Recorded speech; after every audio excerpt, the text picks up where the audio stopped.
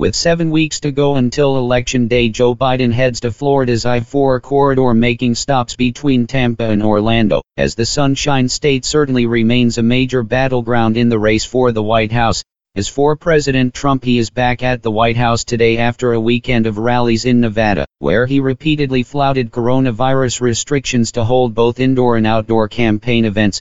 Yesterday, the president was in California publicly disagreeing with state officials about climate change and the reasons for major wildfires on the West Coast. Amid all of the coronavirus restrictions on college sports, the timing might seem a bit out of place, but this morning a U.S. Senate committee will hold a hearing on the idea of whether college athletes should be paid money to play sports.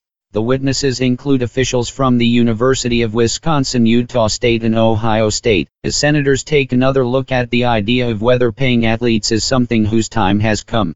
At this point, there really isn't any legislation on the table about the matter in Congress, but there is concern among lawmakers about whether states might set up a series of sometimes conflicting rules and policies.